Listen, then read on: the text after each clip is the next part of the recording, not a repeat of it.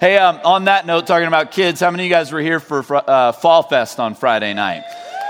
Yeah, it was awesome. I mean, the line for that thing was unbelievable. We just took a wild guess estimate. I don't know who did this, but they're estimating somewhere in the neighborhood of about 20,000 people came to this place on Friday night. And here's the deal. We didn't run out of candy thanks to you guys. So that's really, that's a big deal. So thank you guys for that. I took my 3 kids, so I contributed to that 20,000. And for the older 2, Landry and Eli, they've really got the whole trick-or-treating thing down. Like, they're veterans now. They know how it works, and they just work the process and all that. My youngest, Silas, who's 2 years old, and this is the first time he's been able to significantly participate in the deal. And so he dressed up as a dragon, and we put him in the stroller and we wheeled him around, and he didn't understand to say trick or treat. That didn't make any sense to him. So when people would look at him, he would just roar at them. So he'd just go, "Rawr!" And then they would give him candy. And he was like, "Wow, this is cool. I'll just keep doing it." So everybody he saw, he's like, "Rawr!" They give him candy, and he had this bucket, where the candy was going in. He kept looking in it like, "This is amazing. There's more and more in there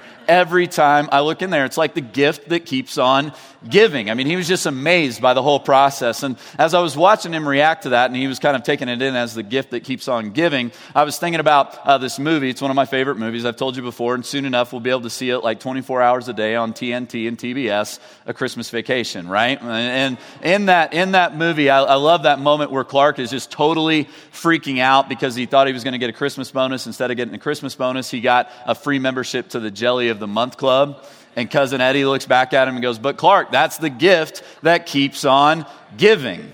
Now, here's the worst transition you've ever heard in your life. That's what we're going to talk about today, all right? We're going to talk about the gift that keeps on giving. We've been in this series called 2 Deals, and we talk all the time about how there's 2 deals on the table. And what we talked about last week is the fact that in regards to connecting, being reconnected back to God, there really are 2 deals on the table. A deal number 1, which we unpacked last week, is simply this: perfectly obey God's law, right? And we talked about why that's really a bad deal to take. And then the second deal on the table is this: totally embrace God's grace. And we talked about how a lot of people with those 2 deals on the table, for whatever reason, will take deal number 1. In fact, most people on the planet today have taken some version of deal number 1. Most people are living their lives hoping and praying that being good will be good enough for God, and relying on the fact that our relative goodness compared to somebody else is going to be enough for God. And so a lot of people become very religious, and we start checking off boxes. Here's the good things I've done. Here's the bad things I haven't done. The problem with religion that we talked about last week is religion always leads to one of 2 places, right? Arrogance or despair. And last week we heard a story that Jesus told about this really arrogant religious guy who was really good at pointing out other people's faults. And we've all run into people like that in our life, haven't we? Religious people who are really good at pointing out everything you're doing wrong, and they're not very perceptive to see what they're doing wrong. But then we journeyed through really 3 chapters of Romans. Romans chapter 2, Romans chapter 3, and a little bit of Romans chapter 4. And we discovered that being arrogant is totally incompatible with embracing God's grace. In other words, there's no room for us to boast when we take deal number 2. Because under deal number 2, the only thing that we did, the only part in the deal that we played was really messing everything up, right? The only thing we did was become really, really sinful people who put ourselves at odds with God, and God did all the work in saving us, and He justified us. I remember talking about that word last week, which means that He declared us righteous, and He did that freely by His grace based on absolutely no merit of our own. So being arrogant would be totally inconsistent with taking deal number 2. But to be really honest with you, I don't think we have a lot of arrogant religious people at Flatirons. We really don't. We get some folks like that, and they come and they go, and they fire off nasty emails, and then they go grace some other very lucky church with their presence, right? But Jim and I don't have to stand up here and spend a whole lot of time convincing the people in this room that we've sinned and fallen short of the glory of God. Most of us come in here pretty keenly aware of the fact that we have fallen short of God's perfect standard. And even people who come in here who don't believe in God, in theory, they'll go, yeah, if there's a God out there, there's no way that I would measure up to Him. The problem still remains, though, that a lot of us will still take deal number 1 and hope that God will grade on the curve and He'll give us an A for effort. And we typically, though, somewhere deep inside, in the midst of all of our religious activity and attempts at being good people, there's something gnawing deep inside that tells us this can't possibly be enough. This can't possibly be enough. And we start to feel like our efforts are futile. And so what do? We try to stuff that feeling down. We try to ignore that voice. We try to stay busy and pretend that everything will be okay. And some of us have the ability to do that for a long, long time. I want to tell you this morning about a man who didn't have the ability to do that at all. His name was Martin Luther, and Jim talked about him a little bit back at the beginning of the semester when we kicked off this study on Romans, but he's a pretty famous dude. He's the reason why there's a difference between Protestant churches and Catholic churches today. He's the reason why we all are sitting in a Protestant church today. He was born in the 1400s back in Germany, and his father expected him to become an attorney, and that was the path that Martin Luther was taking. He enrolled in law school, and he was doing pretty well in law school, until one day when he's walking through this field, and he's almost struck by lightning, and he's knocked to the ground. And in that moment, he had this deep sense that God was after him, like that God was coming to get him. And so he made a vow before God in that moment, laying in that field. He said, God, I'll become a monk if you just won't kill me. That was basically the end of the deal. And so he goes off and he joins a monastery in an effort to appease God. But during his studies in the monastery, he retained his keen perception and understanding of the law, and he took that with him as he studied the Bible. And so as he studied the Bible, he became painfully aware of the fact, as he studied God's law, that there was no way that he could ever measure up to God. And he noticed as he looked around him, everybody else seemed to be able to just rely on their religious behavior and rely on their relative goodness, and everybody else seemed to get through life just fine. But he couldn't turn off the voice that was condemning him, saying, you'll never be enough. You'll never be enough. He couldn't turn it off. I heard a guy on TV the other day say that he believes it's every person on the planet's birthright to live a happy, full, healthy life. And I started thinking about that, and I thought, number one, that's not true. Number two, Luther didn't see that taught in the Bible anywhere. He saw the Bible teaching that God actually, if we want to get right down to brass tacks, God doesn't owe us anything, except if we really want to fight for our rights before God, the only thing that God owes us is eternal separation from Him, because we don't measure up to Him. And that's what Luther saw every time he opened the Bible. You see, he had this lethal combination of things going on in his life. He had his mind. He really was a genius. He understood the law in ways that most people couldn't. And he also had, along with that, a really immense knowledge of his own faults and sins. And then you combine that with the Catholic teaching at the time, which said that, listen, Jesus' sacrifice on the cross wasn't all sufficient for your justification or your salvation. It's more like 80% sufficient, but you got to contribute like 20% good works, and that's the way it works. And so Martin Luther took all that, and it led him almost to the brink of insanity, and it definitely led him into the depths of despair. Why? Well, because religion always leads to one of two places, right? Either arrogance or despair.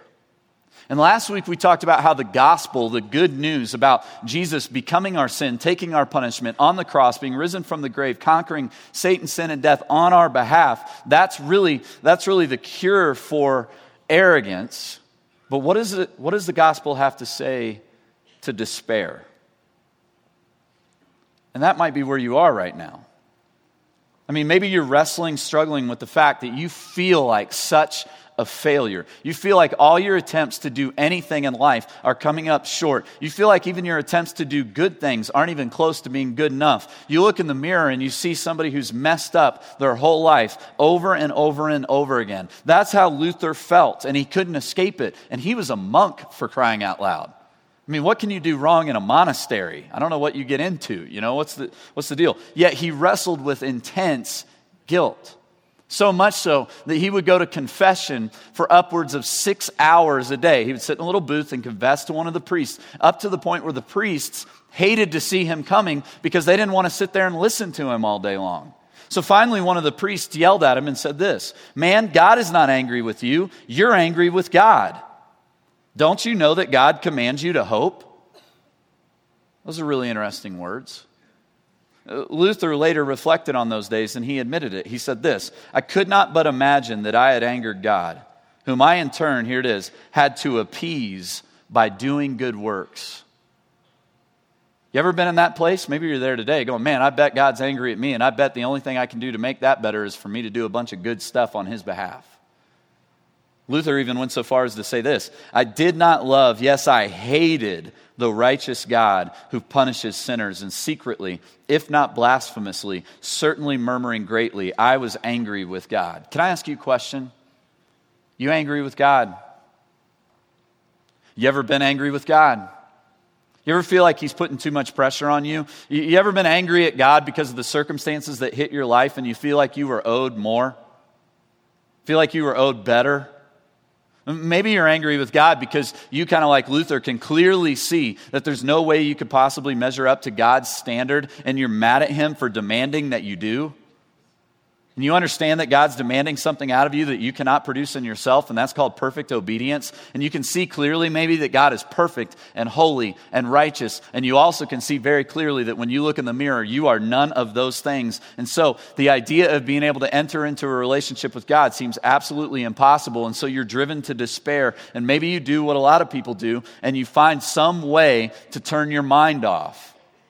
You find some way to take your mind off the pain, to numb it, to stuff it down, to get rid of that nagging sense that you don't measure up. And it could be a million different things. In our culture, we call them coping mechanisms, right? And it could be anything. It could be busyness, constantly working really, really hard, moving from activity to activity, so that when you finally do, when your head hits the pillow at night, you're so physically exhausted that your brain finally turns off and you just go right to sleep, and you don't focus on eternal issues because you're so focused on temporary things. A lot of us do that. Or maybe you did what Jim talked about earlier this semester when he talked through Romans chapter 1. We exchange the real God for another God. One that's more convenient, one that doesn't demand anything out of us, one that doesn't have any expectations of us, one that's actually created in our image as opposed to the other way around. Or maybe we numb it through drugs and alcohol. And the problem with that is the law of diminishing returns, right? What 2 drinks used to do to take the edge off doesn't work anymore. And so now you have to drink till you pass out just so you can get your mind to shut off. You see, guilt can be overwhelming. Can it not? It was for Luther, and it is for you and me. And the only thing that took away Luther's guilt was the gospel. See, the beautiful thing about God, one of the many beautiful things, is this: he doesn't offer us coping mechanisms. He gives us a Savior. Those are 2 totally different things. So no artificial coping mechanism works for Luther. None of them will work for you. He tried every single religious one that he could find, and the gospel was the only thing that let him off the mat. And it happened like this. He was assigned to do a series of lectures on the book of Romans, and he didn't want to do it. Because every time that he turned to the book of Romans, he was reminded, as he walked through what we walked through last week, of how we all have sinned and fallen short of the glory of God. And he didn't see any way around that. And so the book of Romans to him really haunted him because of that. But then when he started to study the book of Romans again in preparation for these lectures, he saw something new. He saw something different that he had never seen before. He saw what he had always seen, which was that, yeah, God's demanding something out of you that you have no ability to produce on your own. But at the same time, God's also provided exactly what you need in and through Jesus. Specifically, it was Romans 1:16 through 17 that just rocked his world and actually ended up turning the whole world upside down, literally. Look at this. I'm not ashamed of the gospel, because it's the power of God for the salvation of everyone who believes, first for the Jew, then for the Gentile. For in the gospel, a righteousness from God is revealed, a righteousness that is by faith from first to last, just as it is written, the righteous will live by faith. And for the first time, he saw that this righteousness was not something he had to produce in himself. It was something that God gave to him. And then the rest of the book of Romans seemed to just open up and scream the same thing over and over again. And he saw verses like we looked at last week. But now a righteousness from God apart from the law has been made known. And the righteousness from God comes through faith in Christ Jesus to all who believe. And a man is justified by faith apart from observing the law. In other words, the good news took away his guilt. The good news took away his shame, which is altogether different than being temporarily relieved of your guilt. Lots of things can temporarily relieve your guilt. Only the gospel removes your guilt. And in Luther's words, when he realized these truths, he said this: "Here I felt that I was altogether born again and had entered paradise itself through open gates." And I find it really interesting that he uses that phrase, open gates, because that refers to access, free access in a relational sense. And I find that interesting because that's exactly where the Apostle Paul is going to take us next in the book of Romans. If you got your Bibles, go to Romans chapter 5. If not, pull out your programs. We'll go ahead and get into this. And last week, what we looked at is this. Last week, we looked at how deal number one will always lead to you either becoming arrogant or in despair. And we looked at what does a life look like when you take deal number one. And it usually is going to end up in one of those two places. This week, we want to look at this. What does it look like when you take deal number two? What will your life inevitably look like if you embrace God's grace? The fancy way of talking about what we're going to look at here in a minute, theologians have always called the fruit of justification. In other words, the fact that God has declared sinful people righteous has results.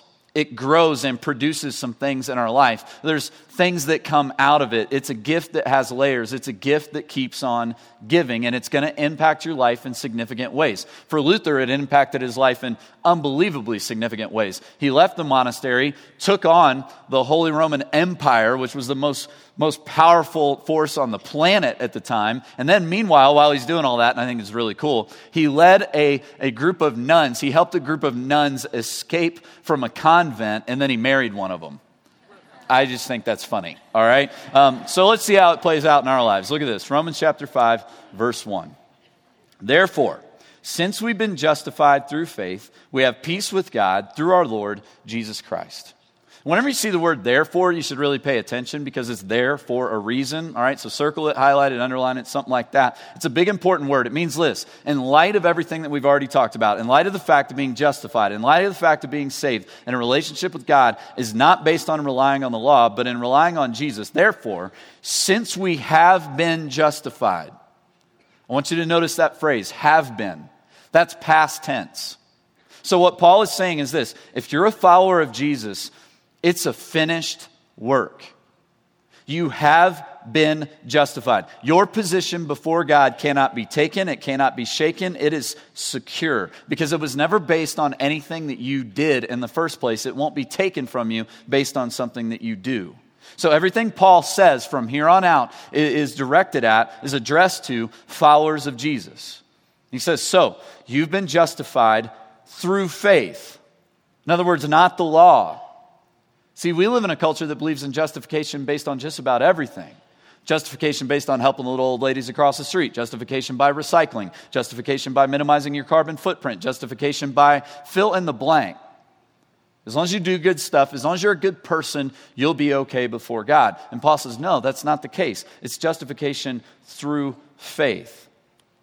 And our faith, you've heard Jim and I teach on this a bazillion times. Faith is based on our looking back at what God has done, specifically on the cross, and having the confidence that God is who he says he is and will do everything that he's ever promised to do based on what he's already done. And now Paul, what he's going to do now is go, all right, so now I'm talking to Christians. Now here's what's going to be true in your life. He starts to unwrap the layers to this gift. And the first thing that he unwraps and he points out is simply this. You have peace with God through our Lord Jesus Christ. That's really, really significant. It means that people like us who've been, let's just be honest, we've been at odds with God. We've pushed him away. We've told him to butt out of our life. People like that who've been in conflict with him, his enemies, so to speak, have been brought into a peaceful relationship with God by Jesus and only by Jesus. That means Jesus is our mediator. The Bible's clear from cover to cover. Jesus is our go-between between us and God. He bridges the gap. The way the New Testament refers to it is this. Jesus is our high priest. And everybody who would have read that back then would have gone, wow, that's really cool, because all the Jewish people had grown up with a high priest. It was a guy who would go before God on behalf of the people and offer sacrifices and offer prayers. The problem with that guy was he was a person, and people are sinful, which meant that the system wasn't perfect because the guy wasn't perfect, and the system was never meant to be perfect. The system was simply meant to be a foreshadowing of the perfect high priest who would come one day, namely Jesus, and bridge the gap perfectly between God and his people. So Paul says, through Jesus, we have peace with God. That's why Jesus is called the Prince of Peace in the New Testament. And that's why Jesus, some of his last words to his disciples on earth were this, my peace I leave you, my peace I give to you. There's something I want you to notice about this peace. It's permanent peace. It's permanent peace. And we don't have a category for that, do we? We don't have a category for that globally. Our world is constantly at war. Our country, since its inception, has been basically at war almost all of its days. From the Revolutionary War to the Civil War to the World War I, World War II, the Cold War, the Korean War, the Vietnam War, the wars in the Middle East, we've had way more days of war than we've had of peace. And maybe that's your life. Maybe your life has been marked with conflict day after day. Maybe your whole life has been marked by more days of conflict than peace. And what Paul is saying is this: in your most important relationship, the one you have with God, you can have permanent peace. You may not have that in any other relationship in your life, but in your most important one, you can have it with God. So you need to understand, listen, if you're a believer, if you're following after Jesus, God is for you. He's not opposed to you. He's not seeking to punish you. All the punishment that God had for you has been received by Jesus on the cross, and he received all of it. God didn't go, all right, I'll give Jesus like 90% of your punishment. I'm going to save 10% for you because you're going to screw things up. That's not the way it works. No, he dished all of it out on Jesus on the cross. So God's not after you. He's not after you to punish you. That's really significant. Now, look at verse 2. Through whom, still talking about Jesus, through whom we've gained access by faith into this grace in which we now stand, and we rejoice in the hope of the glory of God. We have access to God. That's a really, really big deal, because what was lost initially when Adam and Eve first sinned? If you remember the story, back in the garden, God creates everything, puts them in this garden, says, I give you one rule, don't eat from that tree. They eat from the tree, they do exactly what you and I would have done. They broke the rules. And so when they break the rules, what do? They run away from God because they're ashamed. Shame always leads you to run away and hide. And it seems absurd when we read the story. It's like they try to run from the God who created the universe by hiding in the bushes. It's like, you know what, I think he can probably see you, right? But don't we do similar absurd things? Don't we run from God in crazy ways as well? When we sin, shame leads us to run away from our relationship with God. I talk to people a lot who go, yeah, hey, Scott, I haven't been to church in a while. Why? I got some stuff going on in my life I'm feeling kind of guilty about, and I just feel weird walking in there. As if God only lives in this old Albertsons, right? It's like the only place that he can see you. No, it's not the way it works. You see, we all collectively follow in Adam and Eve's footsteps when we sin. We run and we hide, and our access to God is lost. That's what was lost for them. It's what's lost with us. And all of life basically is an exploration of how do we gain access back to God? Do we try to earn it through our own merit? Do we try to do a good job? Do we try to work our way back into God's presence? That's deal number one. Or do we freely accept God's grace? That's deal number two. And that's what Paul's saying we should all receive. Because Jesus gives us access to God. We don't need a priest. We don't need a pastor. We don't need anybody to go before us, because Jesus has gone before us. And he's our high priest. That's why Hebrews 4:16 says this: let us then approach the throne of grace with confidence so that we may receive mercy and find grace in our time of need. That means we can literally approach God with prayer in confidence that he is not going to turn us away in shame, that actually what he's going to give us is mercy. He's not going to give us what we deserve, and he's going to give us grace. He's going to give us better than what we deserve in our time of need. See, deal number two is a great deal for a lot of reasons, not the least of which is that you can come before God in your time of need and be absolutely confident that you'll receive mercy and you'll find grace. Now look at that next phrase in Romans 5:2. It says this: and we rejoice in the hope of the glory of God. Now, that word rejoice actually could be best translated boast. And we boast in the hope of the glory of God. It's more than just joy. It's absolute celebration in who God is, what he's done, and what he's going to do. So when someone looks at your life, like this happens to lots of people around here, I hear it all the time, where someone looks at you and maybe they haven't seen you in a while, or they haven't been in contact with you in a while, and they see that you are a totally different person than the person they once knew. When they look at you and they go, hey, bro, like what happened? The answer is not, well, I got this great self-help book. I watched an infomercial with that Tony Robbins guy. It changed my whole life. No, that's not the answer I hear you guys giving. The answer I hear you guys giving is, it's not me. It's Jesus. It's what he's done in me, and it's what he's doing through me. It's really just me kind of riding along the way as he's transforming my life. That's what it means to boast in the hope of the glory of God. It means to boast in the fact that what God is doing is made known in and through you. See, there's only one small difference between hope and faith that Paul's talking about here. See, faith is, again, the assurance that we have that God is who he says he is, will do everything he's ever promised to do, looking back at what he's done. Hope is faith looking forward. It's not wishful thinking. It's the confidence that God will do every single thing that he's ever promised to do, looking forward to that with confidence. Now look at verse 3.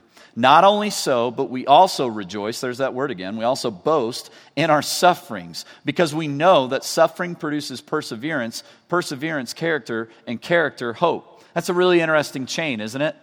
It's one layer after another. One thing produces another. The first thing that Paul says about followers of Jesus is this. Listen, they suffer well. They suffer differently than other people do. And again, I don't have to convince you of this. Just get to know each other. If you'll just hear each other's stories, like I've heard a lot of your stories, it's amazing to me that some of you have the ability, have the strength to walk into this place week after week with what you've gone through and with what you're going through. Last night, I met several people last night. One lady, though, looked at me and went, yeah, my husband committed suicide last week. And she looked right at me, square in the eye, through tear-filled eyes, and went, but I have hope. I have hope. I don't know where that would come from. I don't think a human being can muster that kind of hope. I think God has to supernaturally do that in people. And so many of you have stories like that. But what I want you to also notice is this. Paul's not saying that in the midst of your suffering you pretend it's a good thing, or that you don't struggle in the midst of your suffering, or that you don't have doubts or fears in the midst of your suffering. He's not saying you should be some sort of masochist that runs towards suffering. He's saying, listen, because of the fact that you've been justified, suffering takes on a new meaning and it's less significant than it used to be. In other words, because of what you have, what you don't have isn't as important. He's saying, listen, you have an anchor called hope in your soul, and it's firmly attached to the person of Jesus. That's the way the Bible talks about it, actually. Hebrews 6:19 says it this way. We have this hope as an anchor for the soul, firm and secure.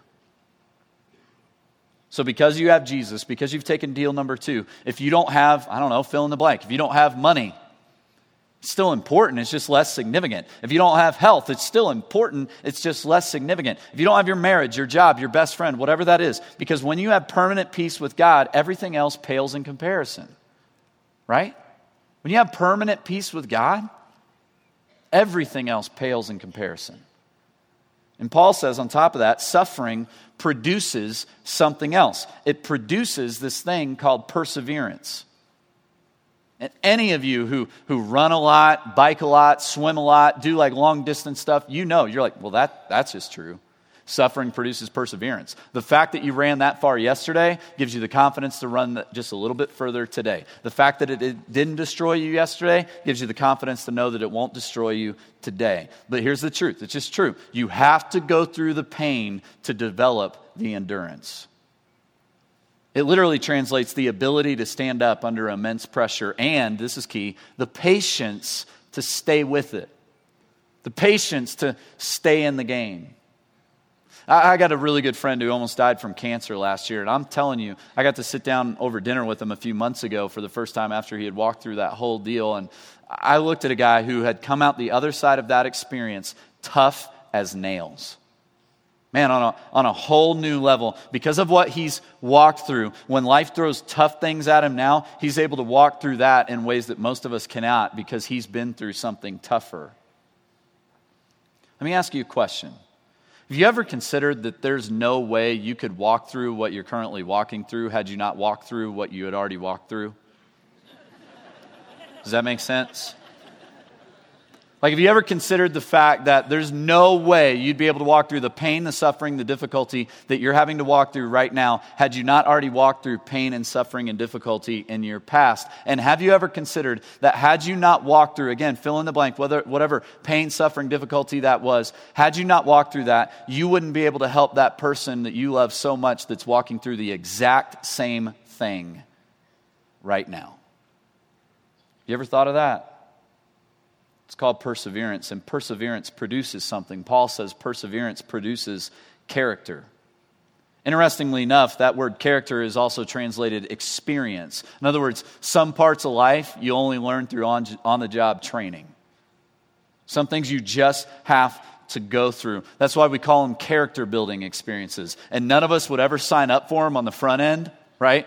Like if God went, all right, so here's the deal. I got this great character building experience that you can walk through. You want to come? We'd all go, no, give me the shortcut. I'd rather not have it. I don't need the character. I'll just be a bad person. That's fine. It's like, I don't want to go through that. There's lots of things in my life that if you would have given me the option on the front end, I would have chosen not to go through them. But those same things have created who I am and shaped who I am. And the same thing is absolutely true for you.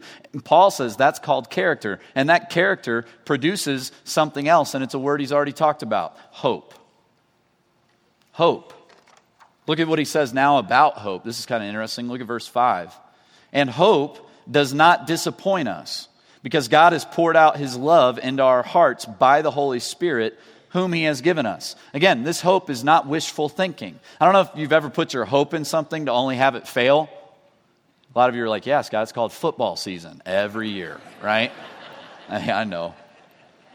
It can be embarrassing. It may have been a business, a marriage, a friendship, a football team, whatever that is. He or she or it didn't deliver, and you put your hope in he or she or it, and now you feel foolish. It disappointed you.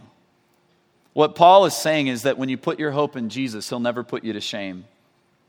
He will not put you to shame. That's not his goal for you. That's not what he wants for you. If God wanted to put you to shame, do you know what he would do? Nothing. Nothing. He would have left us alone and our sin and our shame and our isolation, being disconnected from him, letting us suffer the consequences of the fallout of our own choices. He would have done absolutely nothing, but that's not what God wants for us. Instead, God moved towards us. Look at this in Romans 5, 6 through 8, some of my favorite verses in the whole Bible. You see, at just the right time, when we were still powerless, Christ died for the ungodly. Very rarely will anyone die for a righteous man. For a good man, someone might possibly dare to die. But God demonstrates his own love for us in this: while we were still sinners, Christ died for us. I think that's one of the most earth-shattering sections of Scripture you'll ever see. Because you know what the word powerless means?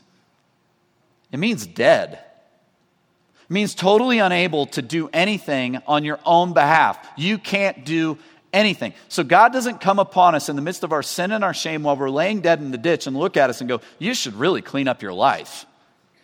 You should really do better. You should come to church or something and then maybe I'll talk to you. That's not what God does.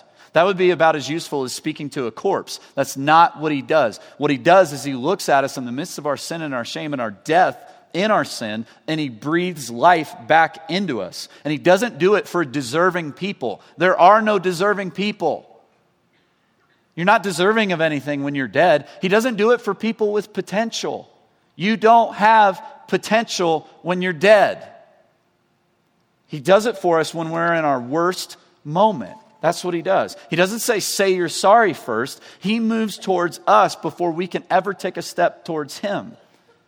See, these verses, this is huge. It means in your worst moment, the thing that in your life, sometimes you still wake up in the middle of the night, even though it happened 5, 10, 15, 20, 50 years ago. And the waves of guilt come over you again and again. And it's like you're right back in that place. That worst moment of sin and shame. That series of events that if you could just erase something from your life, that would be it. But the tapes keep playing and playing and playing. It means in that moment, that's the moment that Jesus looked at our Heavenly Father and said, I'll die for that. I'll become that. I'll pay the price for that. I'll carry that shame. I'll carry that punishment. I'll take the condemnation they deserve for that so they don't have to carry that. That's huge. That's significant. It's a much better deal. You see, deal number one, perfectly obeying the law, that's a life-draining deal, which in essence puts a finger in your chest and says, you can't. Deal number two, totally embracing God's grace, is a life-giving deal that basically looks at you and says, you can't, but Jesus did. So now by his grace, you can. It's a better deal. You can suffer well, you can persevere, you can grow as a person, you can reflect who God is to others through your character. You can have total confidence that God is who he says he is and he'll deliver on every promise. You can, by grace, have hope? You can.